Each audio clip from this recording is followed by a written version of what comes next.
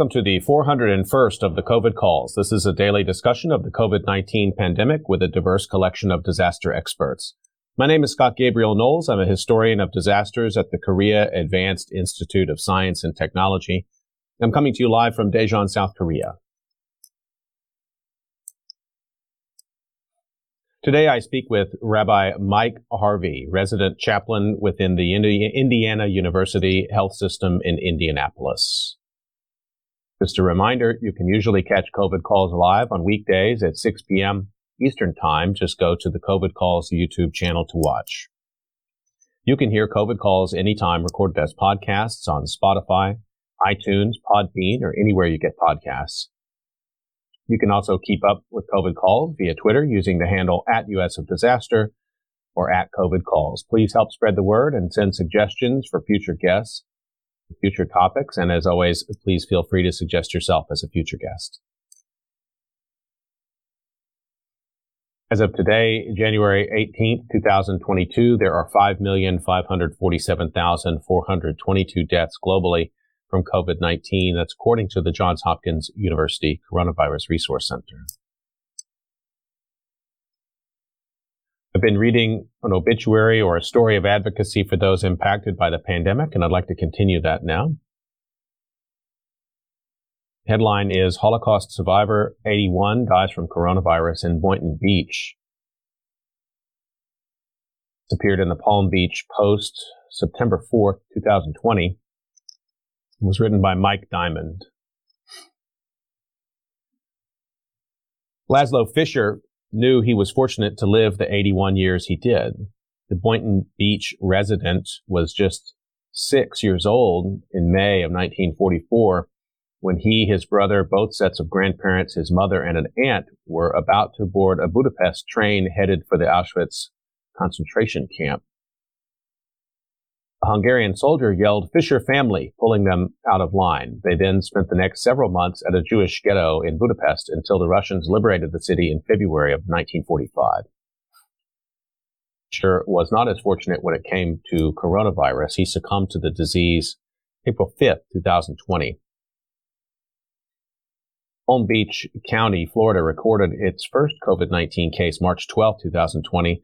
The same day, Fisher woke up with a fever and a cough. 10 days later, he was admitted to Bethesda East with COVID-19 and pneumonia.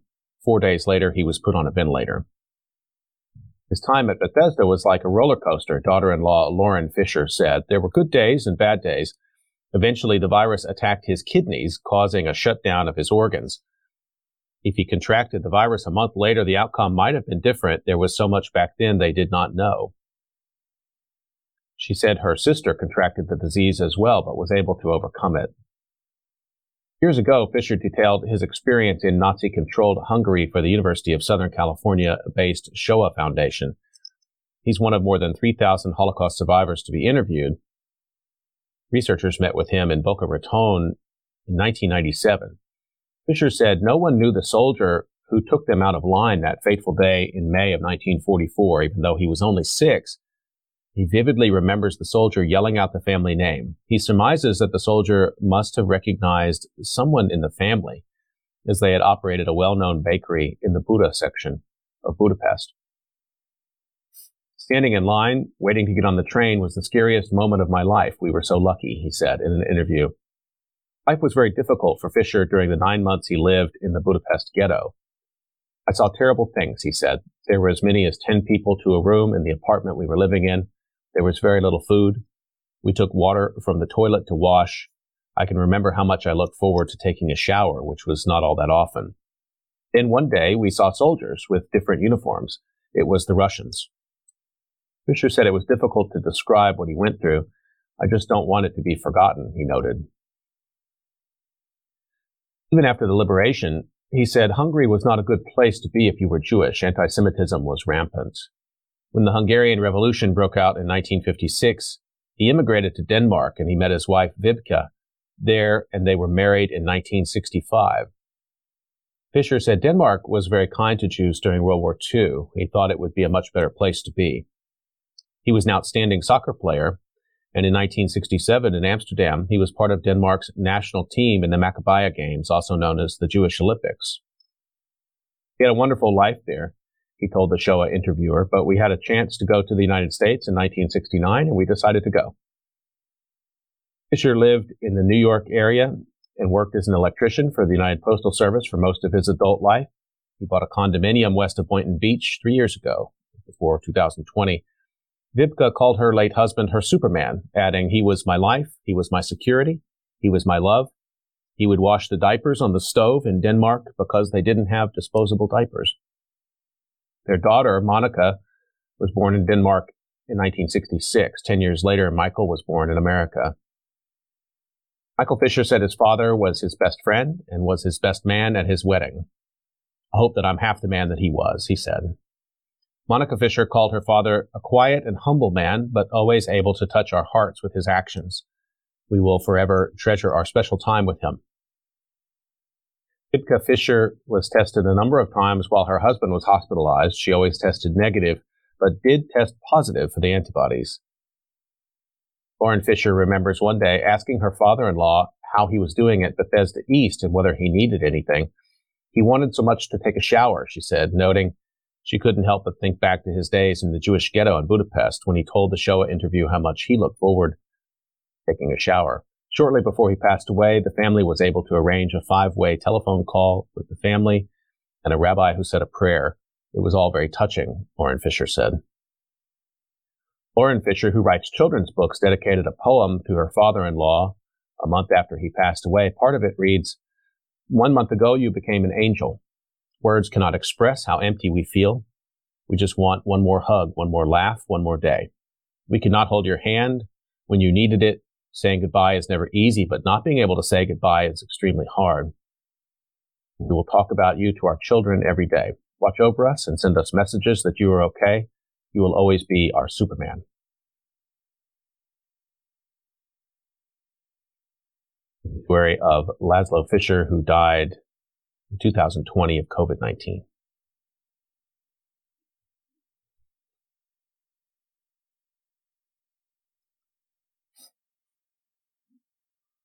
Okay, I'd like to turn to my conversation for today. Let me introduce my guest, Rabbi Mike Harvey.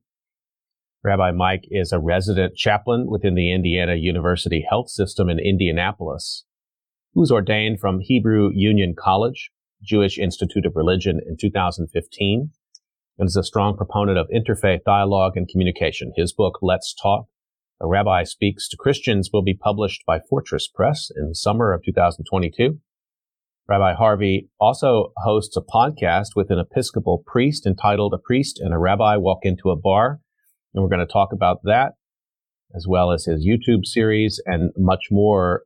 Rabbi Mike Harvey, welcome to COVID Calls. Thank you so much, Scott. I'd like to start the way I generally do, just find out where you're calling from and what the pandemic situation is there today. Certainly. So as you said, I'm a resident chaplain at the IU Health System. So I'm based here in Indianapolis, Indiana.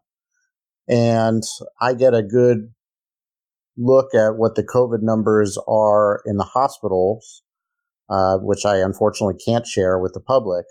But we do see the numbers from the Indiana area, and we are going through a surge.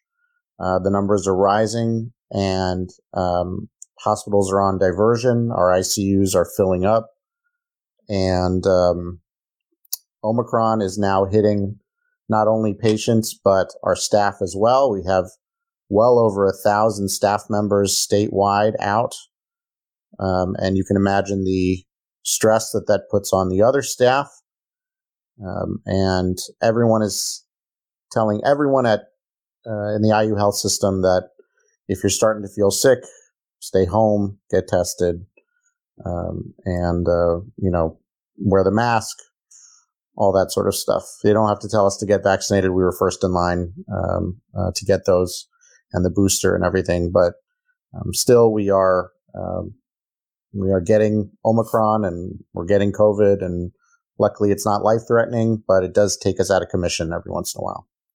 And were you in the hospital doing your work during the Delta wave and the first wave as well? Is this your third time through this? So I started my residency in August. So only for the past 6 months or so However, I was a congregational rabbi when the first wave hit. I was in West Lafayette, Indiana, and we had to make some big decisions pretty quickly. I serve now as the chair of the Indiana Board of Rabbis. Then I was not the chair, but we came together and made some strong recommendations and some decisions about how synagogues should handle things going via distance and how to protect our congregants. And that was a very, very tough year. I wonder if you could share a memory of this time. I know it's probably impossible to parse one, but maybe something that really sticks in your memory as sort of what this time has been about for you. It is hard to find one memory, certainly since I started working in the ICU. But I think a memory that sticks with me is just, one day being up on the ICU and the nurses were just, you could tell they had it. They had just had enough. And so chaplains like myself at IU, we have access to something what's called the Tranquility Cart. And it's basically a little cart full of snacks, water, candy, tea, positive messages, things like that. And I took the cart around the entire ICU, nurses, respiratory therapists, doctors, and it really gave everyone just a little boost that day. Just letting people know that their exhaustion is validated, that we know how hard they're working, and giving them a little something. Those are the moments that keep us together and keep our heads up as we work together through this. Thank you for sharing that. And well, it really sticks with me. I mean, I think a lot about how to talk about the enormity of all of this. And we have the statistics which don't cover it. And we have the flow of political events which are disappointing. But what you just described, that's sort of like that experience of just providing a moment of validation. It seems like that's the real stuff of it. That's what gets added up to how we will experience it. Unfortunately, not always positive like that. But maybe, with that in mind, could you tell me a little bit about how you got into this kind of work? I mean, being a resident chaplain is not something most people would know anything about how you get into. Yeah, no, I think, first of all, I think you're right. I think these little moments of empathy and giving people the human factor to these statistics and numbers, it happens not often enough. I was a congregational rabbi for 5 years, and during that time, certainly I did pastoral care to my congregation. And before that, within my 5 years of seminary, I did one unit of clinical pastoral education in Louisville, Kentucky, and Norton Healthcare and Coast Children's Hospital. And it was a transformative experience, really, really incredible. And as my congregational work started to go on, I recognized that there were parts of it that did not quite fit me in terms of my personality. And so I tried to hone in on what were the parts of the rabbinate that do bring me passion and allow me to be myself. And those were teaching, certainly adult education in terms of that, and pastoral care, caring for people who were vulnerable and needed someone just to listen, just to be there. And not just people who were in the hospital who were sick, but people who had emotional issues or spiritual issues or whatever it is. Those were the real moments that I clung to. And so I decided to leave the congregational world, and I took a little bit of time off to be a stay-at-home dad and figure out what I wanted to do next. And I recognized that chaplaincy really was something amazing. It was a place where chaplaincy is a department where, unlike in congregational world, feelings and vulnerability and frustrations and anger and sadness are not only allowed, they're encouraged to process and understand so that you can be a better caregiver. What I experienced in the congregational world was sort of this being put on a pedestal of this infallible, unbreakable idea of a rabbi. And I'm sure my Christian colleagues feel the same way. And it just it wasn't sustainable. And so me who personally, thrives on true feelings and connecting with people on that level and being able to have empathy and express my feelings, chaplaincy is that safe space to do that and use that growth to provide the best care for people who are experiencing fear and loss and terrible things that they're going through. And it just works both ways for me personally and professionally. Now, I'm sitting here, taking all this in and thinking, how does a person, I'm imagining I don't know the better word for the job interview. I'm imagining the person who selects a chaplain and what they know and what they're looking for in someone like you. How do you spot, the person who has those tools? Because the day in and day out stress and the toll on the chaplain must be intense. The people that, make these decisions, the CPE, the clinical pastoral education supervisors and educators, they are incredibly experienced. They have experienced such a wealth of situations and self-reflection that they can spot through, by the way, to apply to be a chaplain, besides the many interviews, there are an intense amount of writing and essays and talking about your family history and self-evaluations. And it's a pretty rigorous process. They're able to spot things that, somebody else without that experience wouldn't be able to.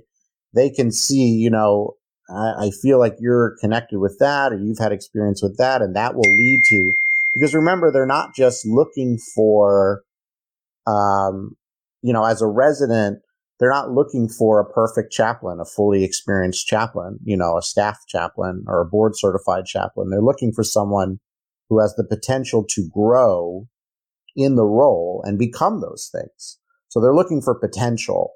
And with my experience as a rabbi and my 5 years in seminary and my internship with CPE and all of that, I'm very lucky that they saw that potential in me and that I was one of the few who were selected. It's a very competitive,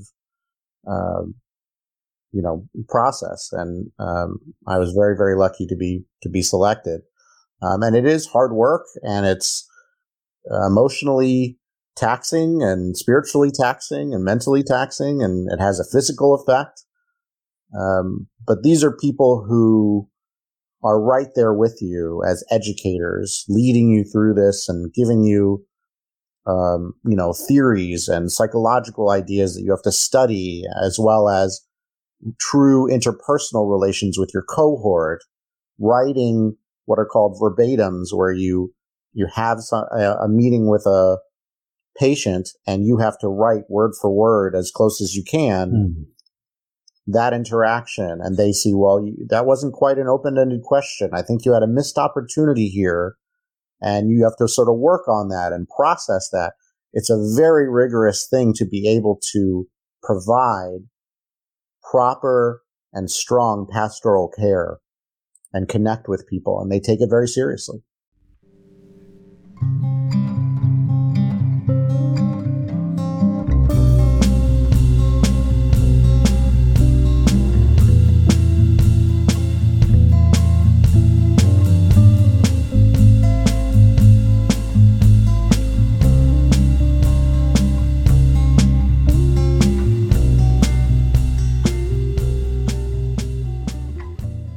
Just want to remind folks that you're listening to COVID Calls, and I'm talking today with Rabbi Mike Harvey. And Rabbi Mike, maybe you're talking a bit about the work there. I don't imagine there is an average day in the chaplaincy, but maybe you could walk me through a little bit. What are people expecting from you? What are some of the interactions like? Sure. Certainly there is no standard day. There are standard hours, but there's no standard day. Much of my time is spent on my units. Chaplains are assigned particular units of a hospital. My two units are, one side is on the university health side of the ICU, and the other side is in the Riley Children's Hospital in their hemodialysis unit. And so when I'm not studying or in didactics or basically classes towards my residency, that's where I spend my time. Now that can be walking around the units and looking at if there are referrals of people who asked for a chaplain, talking to the staff and saying who might need a visit today. And they say, this person was really upset yesterday. They could use a visit. Looking at multi-patient task lists to see who has filled out important documentations or not, like advance directives and end-of-life plannings. And others are just cold calls that, here's someone who just got to the hospital and you want to make sure they know that there's a chaplain there, and introduce yourself and say, look, I'm part of the team here. I'm part of the non-medical side. But sometimes talking to a doctor or a nurse or whoever it is isn't exactly what you're looking for. If you're looking to process things or vent a little bit, if you need a liaison between yourself and the staff, if you need spiritual care and prayer, you just call the nurse and they'll page me and I'll come right up. It could be 3 a.m. We've got chaplains 24/7.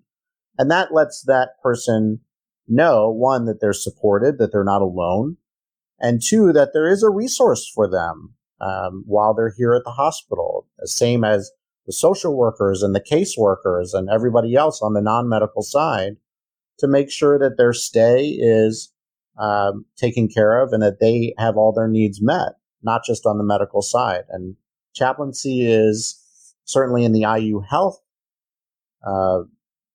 network a very beloved and necessary and appreciated aspect of the team. It's not so in other hospitals.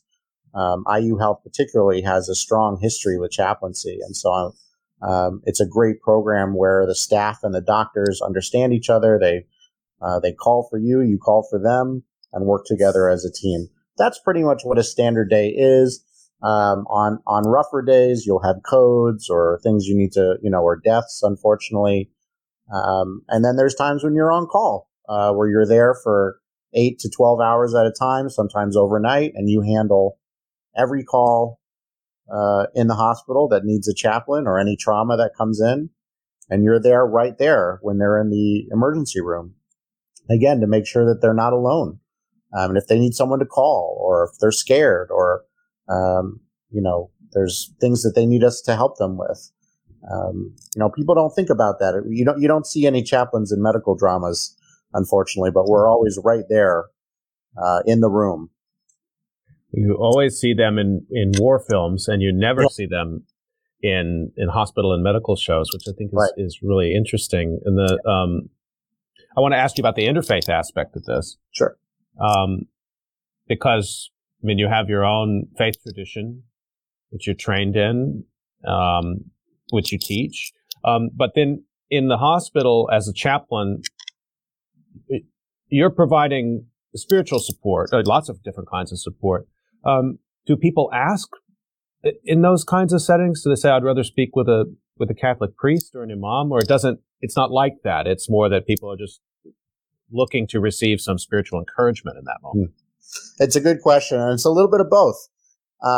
We as chaplains are trained, to say nothing of the interfaith training that I've had beforehand. Interfaith has always been a passion of mine, but we are trained to provide very non-denominational, ecumenical prayers that could work with Jewish or Christian or whoever else.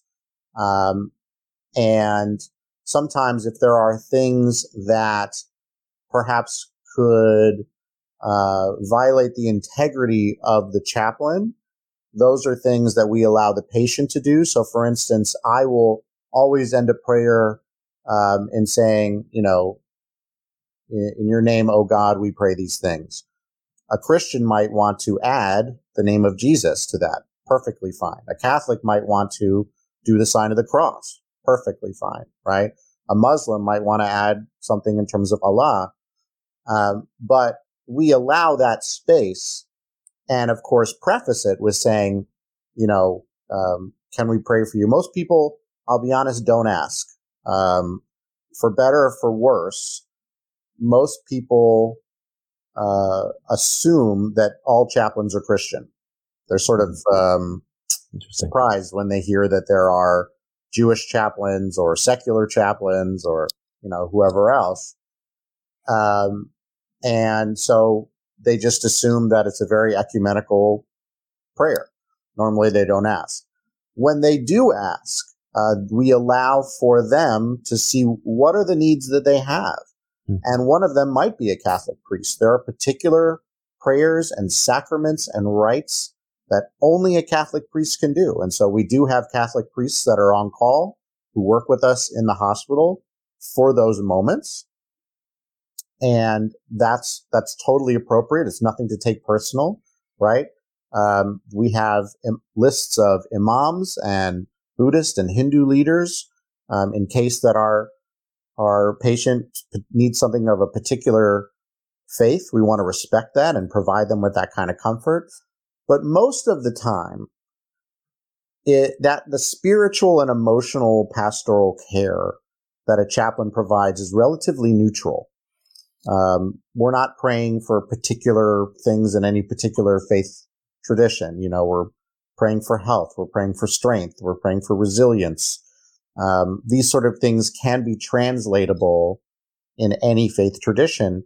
And as a Jewish person, as a rabbi, one of my learning goals and one of my goals in terms of being a better chaplain is to find that line of what are some things that I can do and what are the things that I can't do. And if I can't do it, how close can I get to make that person comfortable? So, for instance, sometimes people ask for children, newborns to be baptized.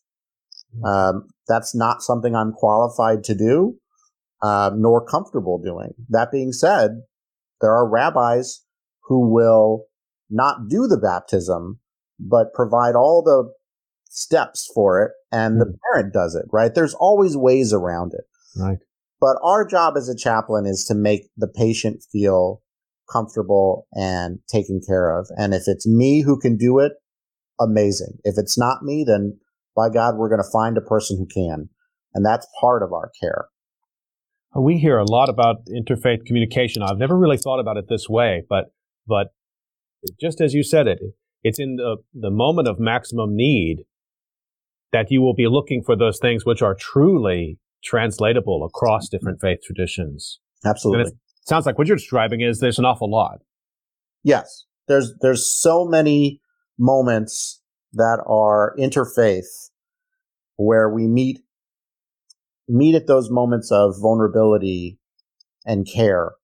And the rest of the stuff is just detail. And those are beautiful and sometimes painful moments. But when I am mourning with a family, nobody cares, if what religion they are, where they're hurting and they need someone to lead them in prayer because they're just not strong enough to. And that's my role, to lead them in the prayer for what they want. And as they're crying or as they're, holding on to each other, I'm there filling that role for them to do that if they ask. Sometimes people don't want prayers. Some people just want a hand to hold or, knowing that being a presence is also part of it. And so there's a lot that's intangible in terms of being a chaplain. Presence is it's underrated. Just being a presence can be extremely powerful. And so there's, I find that most of my time, we never even worry about whether it's rabbi or they call me pastor or whatever. It doesn't matter as long as I'm there to help them. So in addition to this role, everything you've just been describing, you're also a witness to what's going on there in the middle of this pandemic. And you're active on social media. And on January 9th, you posted a Twitter thread which went viral and is picked up by news media organizations. It's probably been mostly what you've been talking about ever since then when you're not working. And I wonder if you could read it, because it was, to me, and I read a lot about COVID, this one hit me really hard. It really hit some aspects of the experience, particularly in this wave, that I had not quite pictured the way that you described it. Would it be okay if you read that thread now? I'd be happy to, yeah. And I'll tell you that when I did write the thread, one, I didn't expect it to go viral. Two, when it did go viral, the first thing I did was contact my supervisors and said, "Uh-oh, am I in trouble?" Not that I shared anything inappropriate. There were no HIPAA violations or anything, but you never know in terms of. Yeah, more people should do that. More people should make that call ahead of time. But anyway, Go ahead. Right, exactly. Not you. Correct. So, but what my supervisors told me, and what I'll tell you as well, is that the reason why they felt it was important, and they referred me to the PR, part of IU to, do all of that, was because this is a story. The story of the chaplain is not really heard. The point of view of a chaplain is not heard on most things, and people had never heard this perspective before, and it's what we live every day. And so I think it surprised people, and I think it seemed to connect with people in a way that I didn't realize. So So let me read it for you here. I'm going to give you the full screen while you do this, and I'll join you back in just a second. Okay. So it begins like this. I've held my tongue a lot when it comes to COVID-19 and the emotional strain it puts on staff, but I feel like tonight is a good night to speak on it.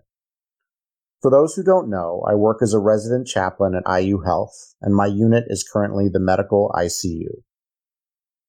With my unit as the medical ICU, as well as the step-down unit to the MPCU, I can tell you that most of the patients I see on the MICU side are COVID-19 positive.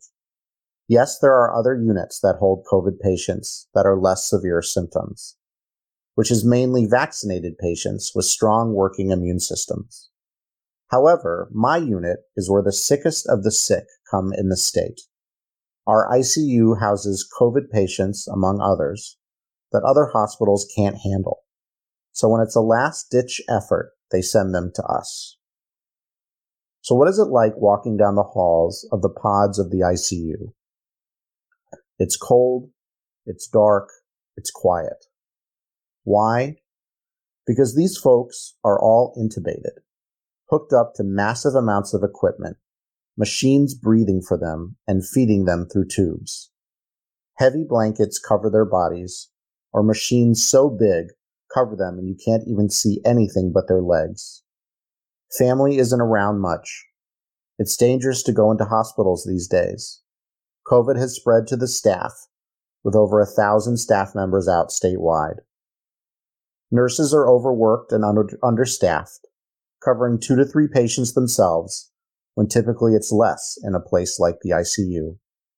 They're running past me, giving people meds, answering call buttons, putting on PPE gear, or snacking when they can. COVID-19 is an especially cruel disease. To those who have overcome adversity, cancer, MS, bone marrow transplants, and the like, COVID swoops in and takes them away from their families. They just finished chemo months ago. Their diabetes was under control. And yes, they did everything right. They got vaccinated, if they could, as sometimes it's useless with little or no immune systems. They did everything right, overcame great odds, and yet they come to my unit to die. Now there are far more that are unvaccinated, The numbers don't lie. We are swarmed with the unvaccinated. Their family members tell us he or she was so stubborn. They tell us, well, I'm going to get vaccinated now. All it took was the death of a loved one. They tell us they didn't believe it was real. They tell us to try to pray. Can you imagine? Sitting in my PPE gear, my N95 pinching my face shield fogging up, my gloves tight on my hands, and the unvaccinated wife, who made her husband refuse vaccination, asks me to pray for him as he lays dying. What is there to pray for? COVID is a cruel disease. It's taking those who did the right thing, who got the jab. But who are those millions of immunocompromised Americans infected by the unvaccinated and the thoughtless? A nurse walks by as I stand in the doorway of another patient. Their family has moved them to comfort care, DNR. There's nothing else to do. Was he vaccinated? I ask. I've stopped asking, she says. Either answer makes me upset. She's right. If the answer is no, then we're angry. If the answer is yes, that means they fought the odds, got the jab, but still didn't make it. This isn't the flu. This isn't a cold or a sore throat. This is pain. This is people not being able to breathe. Patients are afraid. Families are heartbroken. They cry and argue in the quiet rooms, wondering who brought COVID into the house, which aunt refused to get vaccinated and now is killing the grandfather. There's guilt, there's shame, there's anger, and then there's us. Some people drink, some people eat to cope with this kind of horror show on repeat. When one body is taken out of the room, another patient takes their place. I experience fatigue. At any point in my workday, I could close my eyes and go to sleep right there. But I've got to stay awake, provide care for the crying and stressed nurses, provide care for the families, vaccinated and unvaccinated, provide prayer for those dying alone, with only the sound of the machines to accompany them. COVID is a cruel disease, and it's taken over our ICU. Yes, we have others. Organ failure, AKI, GI bleeds, and mysterious illnesses yet diagnosed. But the vast majority on my patient lists are COVID positive. I've been at this since August. The doctors and nurses have been at this for years. How they manage, I'll never know. But even a hello and asking how they're holding up makes a difference. If you know a nurse or a doctor, give them a hug. Tell them they matter. Thank them. We're fighting a losing battle. People are dying every day. And when we return to our staff meetings, we hear the words surge again and again. It's not going away. It's scary. It's exhausting. It eluded us then, but that's no matter. Tomorrow we will run faster, stretch out our arms farther, and then one fine morning. So we beat on, boats against the current, borne back ceaselessly into the past.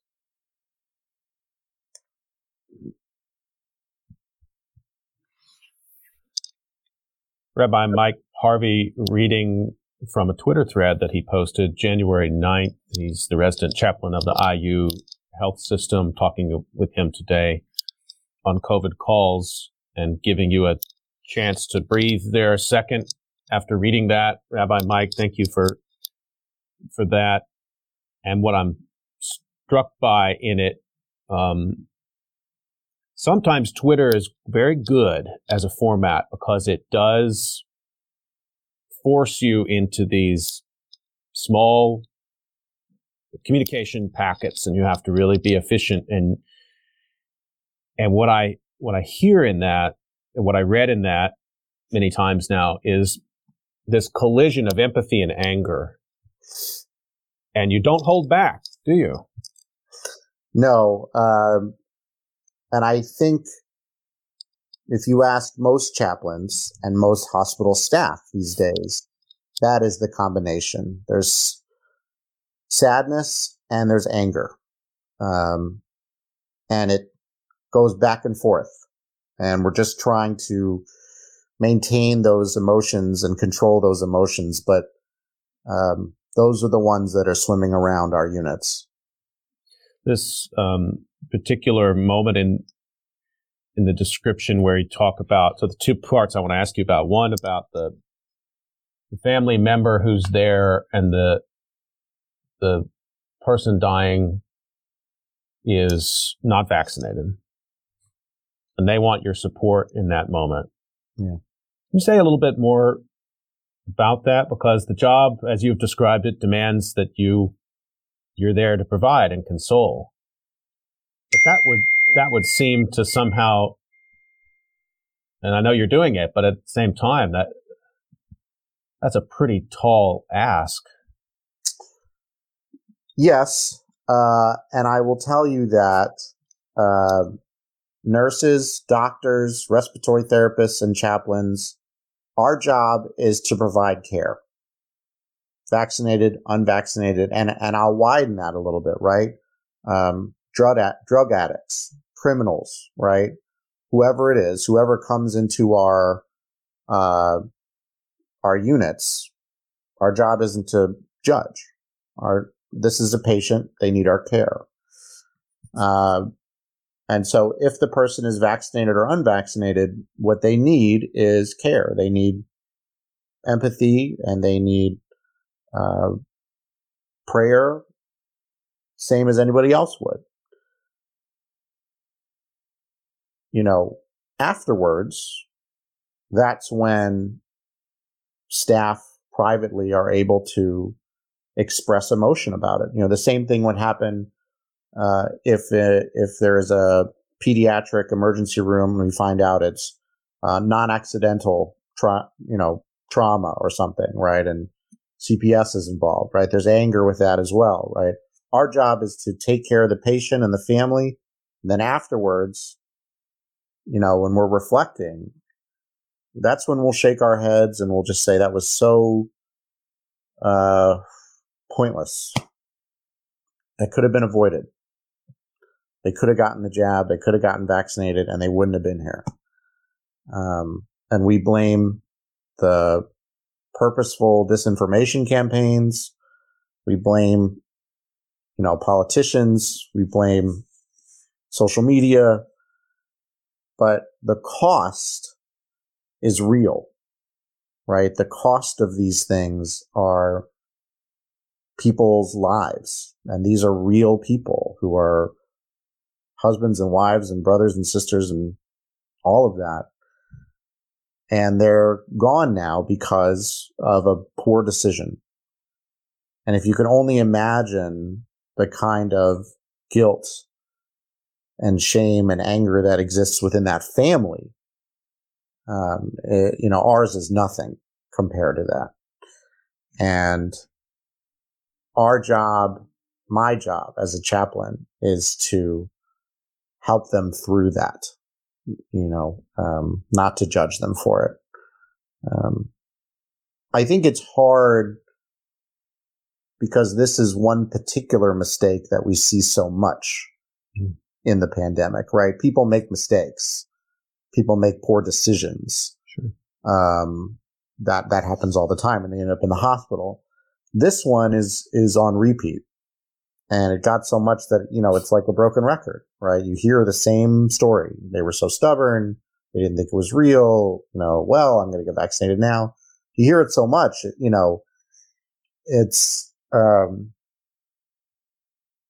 it's hard to comprehend.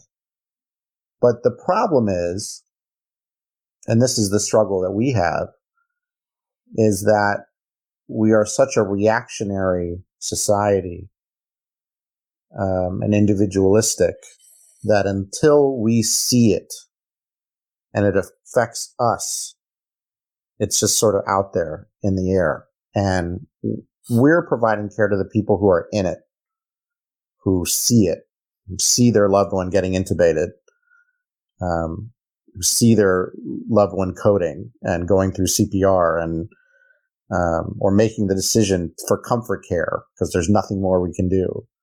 Those are real difficult moments, and there's no time for judgment in there, no place for it. Let me ask you a second thing that really comes out of that, Twitter thread to me, which is the other kind of person that you're praying over, which is the immunocompromised person who's not able to be vaccinated, or as you said, they've already fought for their life once or twice or multiple times, and now they're in the hospital because of COVID. And so then, and I don't know what people are bringing to you in that moment, but I can only imagine that one of the things a family member would express is that same kind of anger that you just described that the staff have to suppress. And that's for later because you're there to give care. But I think about, if I was in that situation and I had a family member who'd beaten cancer but was now in the ICU dying of COVID, well, I don't know what I would think. But one of the things I imagine I would be processing is a lot of anger. We do see that a lot, Scott. I mean, we see heartbreak. I mean, these are people, as you said, right? They overcame cancer, sometimes more than once. Right? They've just been through a bone marrow transplant. They have MS. They have, diabetes. They have things that, already, they have worked hard, adversity to overcome, and we're okay. They were manageable. These are people who would outlive us probably, right? And COVID comes in, and all you need to have is that little bit of immunocompromise for it to take hold and turn your lungs to concrete. And it is intensely tragic to see that. And it's, the ideas of this is unfair and, the unanswerable questions of why, the spiritual question, from beyond time, right, is why him, why now, why her,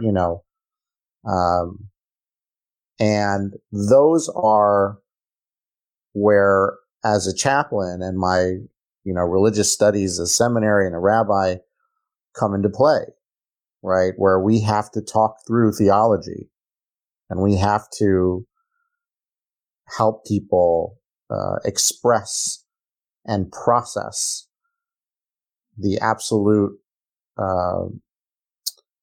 unimaginable that they are now going through. And yes, there's anger towards there's anger globally towards the disinformation campaign. There's anger towards the unvaccinated. And there's just anger in terms of, this isn't fair. This wasn't supposed to happen. And they're heartbreaking moments, and there's far too many of them. And what's more heartbreaking and more upsetting is the talking point that we see far too much in terms of they were immunocompromised anyway, or they weren't going to survive anyway, or what this dehumanization of people with, comorbidities, right? That somehow their life wasn't worth as much as someone who was healthy. It's a real talking point that we see all the time, and it's horrendous. It's monstrous. And remembering that when you're seeing these people and their families, and, you hear children telling us, adult children telling us, he was the best, he was awesome, he was, was incredible, or she was such a strong mom, or, it takes a lot out of you. Those are tragic cases that, again, outside of a pandemic, a chaplain might have, I don't know, a couple times a month, maybe. Sometimes it's every day now, and it takes an emotional toll. It's hard.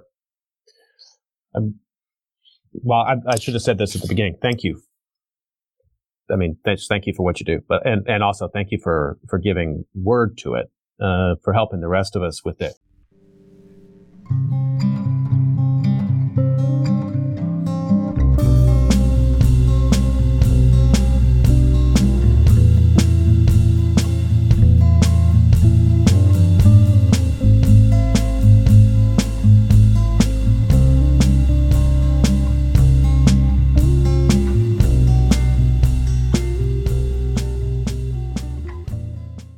And there's another part of this you just raised that I wanted to ask about. Early in the pandemic, and I know what people are trying to do when they talk in this way, when they're not cynical about death. They're trying to offer some comfort. So if a person was older, let's say that person had a full life.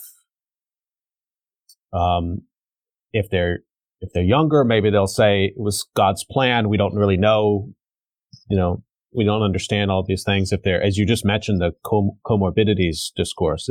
This is a person who had many other health problems, and so this happened to them. And I just got to be honest with you, Rabbi Mike. Maybe I'm asking for your help in this moment. I don't like those. Yeah, I don't like those at all, because I feel like they take our attention away from the things that we could be doing to protect everyone. And that's just where I'm coming from on this. I'm not asking you to talk me down, but I just wonder what you think about that, because and particularly early on, I mean, I was very close to my grandparents. They had died, almost all except for one grandparent had died before the pandemic, some many years ago.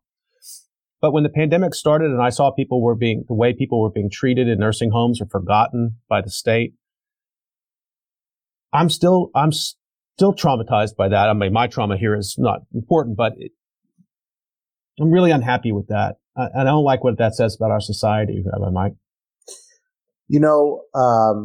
First of all, thank you for sharing that and for expressing that.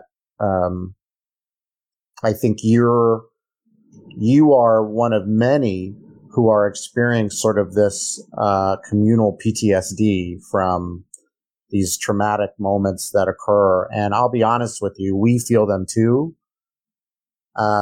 As a rabbi, as a chaplain, I will tell you that those one-liners are absolutely wrong to say. What I teach, in my experience, is that there is only one thing to say at death, and that's nothing.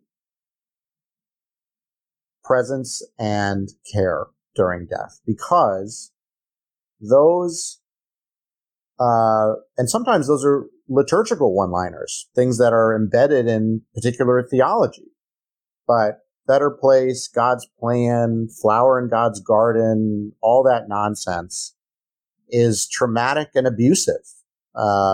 It takes away from, to say nothing of, they already had comorbidity. I mean, like I said, that's monstrous, but that takes away the human factor and the emotional factor, as if that one line is supposed to solve your trauma, right? Whether we're talking about a grandfather who you've loved or a child that you've lost, right? That line is simply something that people have been taught to parrot. God's plan. Well, then screw God. If that's his plan. He lived a full life. Well, he had more time to live. They're not helpful, and we teach and are taught to avoid them. And I personally have struggled as a rabbi with what are the appropriate liturgical aspects within Judaism to say at death. There are prescribed things to say at death, beforehand, right after. And I don't like any of them. I think they're trite. I think they're feelingless. And for me as a chaplain, when I see people diving into those words, I feel as though something has been taken away. And there is great power in presence and silence to take in the whole situation and see what true mourning and true loss is. You don't need words for that. You don't need liturgy for that. And it's not just within Judaism. I mean, I've seen Christian pastors come in and say things that I'm glad I had a mask on. They could have seen me sneering, right? Thanking God for the blessings and all this sort of stuff when children are dying in front of them. So I'm with you there. And what I always teach wherever I am is, look, the best thing to say at death is nothing. Hand on the shoulder, hand in hand, hugs, crying. Words come later. Tell stories about them, talk about it at death, even right after death. You don't need to say anything. Just feel things. And I think that's lost on far too many people. From your vantage point in this time, religious services in many parts of the country, I guess, are back to some semblance of normal, although they're disrupted in other parts of the country. And I think, going remote was about education, it was about work, and it's also been about faith. Been a lot of transitions in the way people interact with their faith communities, the way they learn about religion, if they're religious or not.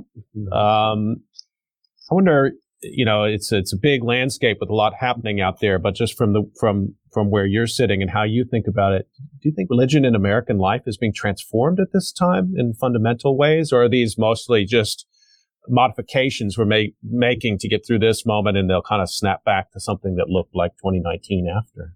Oh no, there's no going back. And religious institutions have been permanently changed.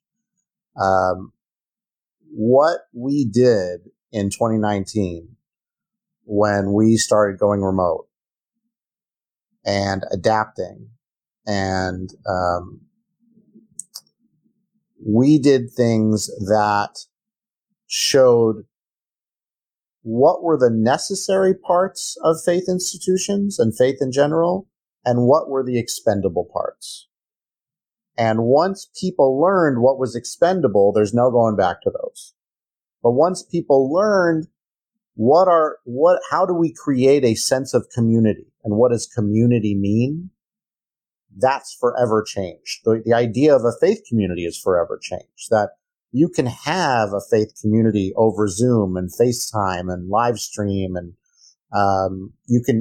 we had to do funerals where I was the only person there. And then you had an iPad, right? With people on a Zoom call. That showed us that was possible. It's possible to do those things. Is it the best case scenario? No, it's not. In-person community is something that we long for and people miss.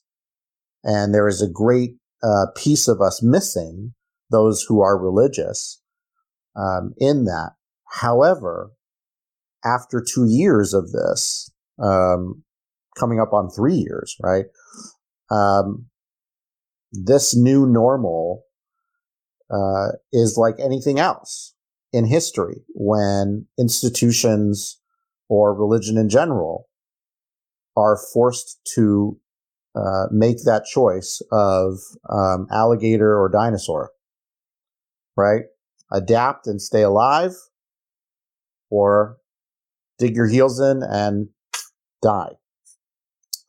So I refer to it as, and I refer, by the way, this process within faith institutions long precedes the pandemic, but the pandemic put it front and center.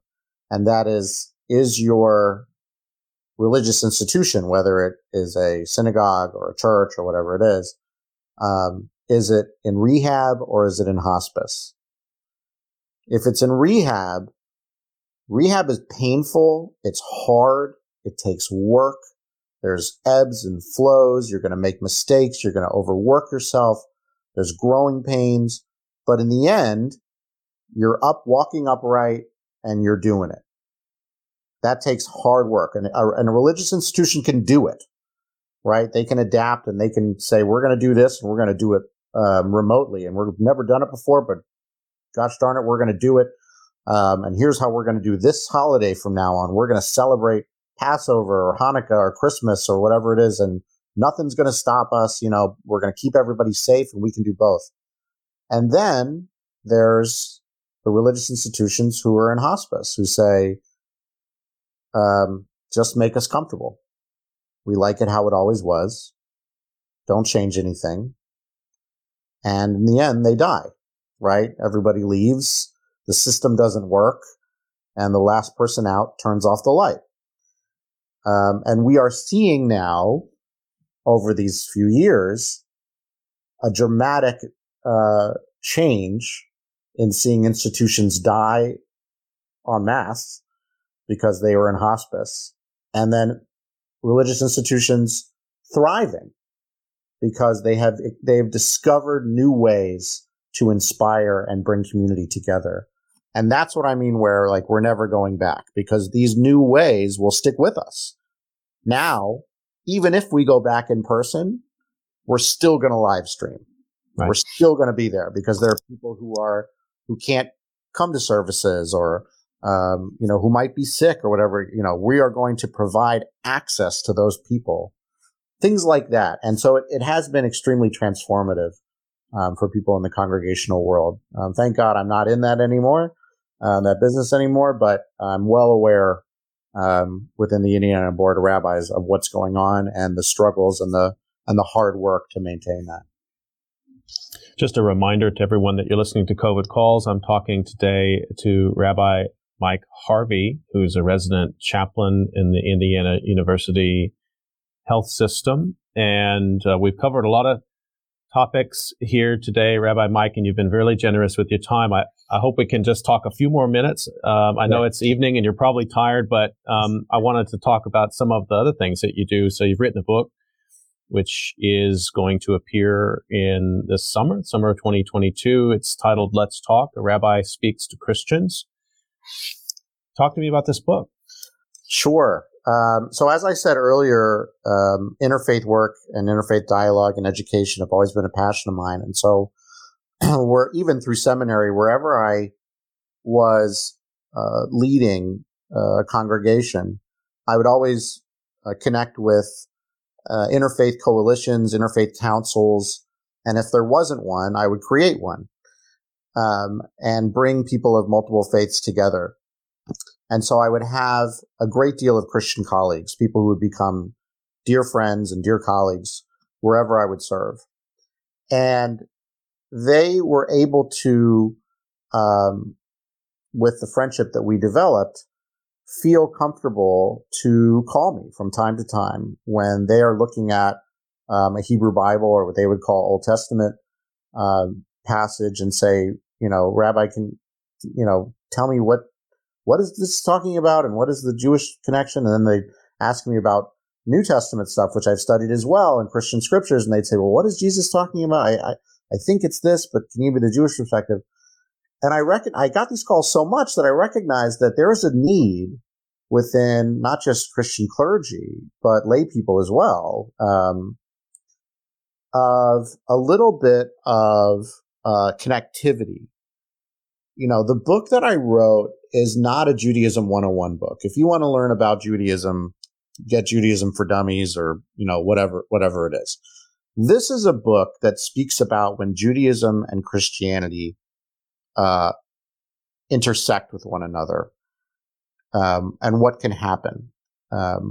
Misinterpretations or correct interpretations, non-malicious landmines that people step in and offend, to the malicious anti-Semitism or anti-Jewishness that we can see in the Gospels, the ideas of co-opting, the ideas of typology and supersessionism, things that when people speak in Christianese, they're not sure, they're not aware when they're speaking to a mixed audience of terms, and basic things that from a Jewish point of view, if Christians knew, would strengthen their faith and help them in understanding Jesus' life as a first century Jew. that's what that book is about from a personal point of view. All the things that I've sort of compiled over my 10 years of studying and leading. What are things that I wish Christian clergy would know, and Christian lay people as well. And I'm exceedingly grateful that Fortress Press agreed that this was that there was a market for it and that people needed to hear it. And they've been wonderful in terms of their content and copy editing. And we're looking forward to a summer 2022 release. All right. So people who've been listening to this conversation today are going to want to check that book out. And you can go ahead and pre-order it wherever you order books. I think you can pre-order it on Amazon. Let's Talk, A Rabbi Speaks to Christians. And you also are part of a podcast, and that's the Priest and a Rabbi Walk into a Bar podcast. Probably the best name for a podcast I've heard in an awfully long time. Thank you. It's fantastic. Yeah, we like it. Yeah. So as from what I was talking about in terms of getting Christian colleagues, when I was in West Lafayette, Indiana, I became very close and still am very close with an Episcopal priest. His name is Reverend Bradley Pace. And we are now dear, dear friends, and our families are friends. And he was one of the people who we would love to just sit down over a beer and just talk Jewish Christian stuff. He's exceedingly educated. He has his PhD. And so we would talk in very high register stuff. Really, really wonderful. And then I think someone suggested that we start recording these conversations or doing something like that. And it was a little bit of a hard sell because we're at peak podcasts and everybody has a podcast and there's millions of them and we might get lost in the shuffle. But what we started to do was he and I would go around the local breweries in the area in West Lafayette and now in Indianapolis. And we'd sit and we'd have a beer. We'd talk about the beer that we're drinking. We'd give a little airtime to promote the brewery or the bar or whatever, for letting us sit there. And we'd talk for an hour or so about religious topics. And we talk about holidays. We talk about serious issues. We laugh a lot. It's a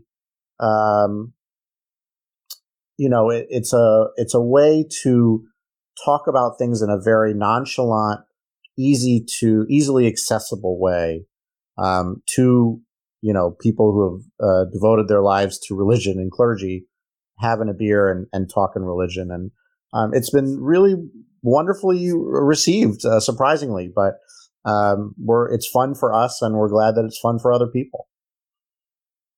And just so people can find that podcast, they can find it on, where's the best place to find it? Apple Podcasts, I assume? Apple Podcasts has it, and all the other little podcast places, all you have to look up is A Priest and a Rabbi Walk into a Bar, and look for my name, Rabbi Mike Harvey, and Reverend Bradley Pace, and you'll find us.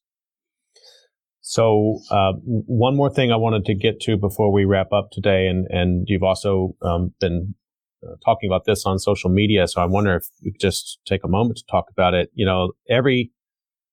So anti-Semitism is always there in American life, and it's part of the background always of American violence, but it's been coming to the fore.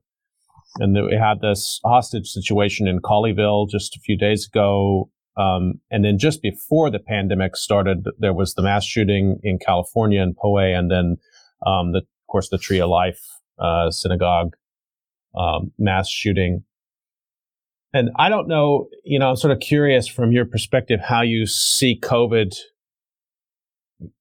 how the atmosphere of COVID is somehow exacerbating conspiracy theories, anti-Semitism, violence. What do you make of the connection between those two?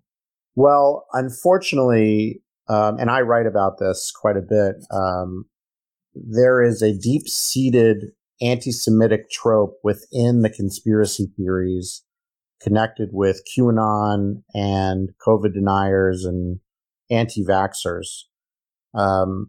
inevitably, if you dig deep enough into these groups, it comes to the idea of the secret people behind the scenes, pulling the strings in the dark, smoky rooms, the secret cabal and, those sorts of things. And what that is a throwback anti-Semitic trope to the Protocols of the Elders of Zion, which for people who aren't familiar, it was this fake document that came out in the turn of the 20th century, I think, or 19th century, I forget, that basically expresses these conspiracy theories that Jews control the world governments, control the world banks, control world leaders. Then there's the lizard people trope. That's also a Jewish trope, anti-Semitic trope. And so, yes, we are seeing that mixed with, throughout history, plagues have been consistently blamed on the Jews. The bubonic plague was blamed on it, blamed on us.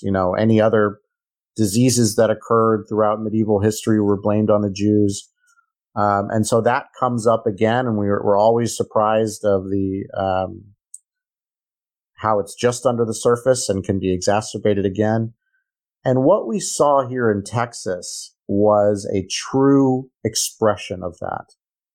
The hostage taker chose a synagogue, chose a rabbi, and had Rabbi Charlie, who's a colleague of mine, Charlie Citron Walker, who was taken hostage, had him call a rabbi in New York.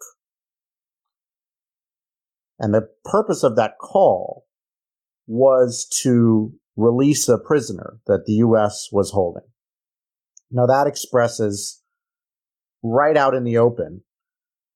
To us, it's like, what are you, crazy? But in this deep-seated anti-Semitic trope, the idea is you don't call the governor, you don't call military, you don't call a senator, you don't, attack a military base, you don't, take a politician hostage. The true people who can work the levers and pull the strings are the powerful New York rabbis. This was something that was believed and is believed. And we saw that in plain sight, violently and, believed. And that all goes back to COVID, to, QAnon, to the ideas of the secret governments and, all that sort of stuff. It goes back to protocols and anti-Semitism. So it's always there. And since 2016, as you probably know, anti-Semitism has risen at an exponential rate, and all these things have just exacerbated it. So what we saw in Texas a few days ago really was another culmination of these anti-Semitic conspiracy theories coming out in the open and being expressed in a violent way. And everyone's on edge. Jews are shaken up everywhere. Rabbis with congregations are shaken up. There's a collective trauma that's occurring with Jews around the world, certainly within the country, for lots of reasons. So yes, that is certainly connected to the pandemic and relevant to the conversation. Just want to remind folks that you've been listening to COVID Calls, and you can usually catch COVID Calls live at 6 p.m. Eastern Time. And I've been talking today with Rabbi Mike Harvey, the resident chaplain of the IU Health System, and in Indiana, coming out of Indianapolis. And all I can say is I hope you're working on a memoir. I know you've got one book already done coming out in the summer, but just based on this conversation and what of your work I've been able to follow and read thus far, Rabbi Mike, you have some wisdom to share, and I appreciate you giving us a part of that today. But I hope you'll do more with it. Honestly, I'm such a history professor. I'm always giving people writing assignments. I'm sorry about that. But listen, I love to write. You give me the idea, I'll give it a shot. So thank you very much, by the way. Those are very kind words. Thank you.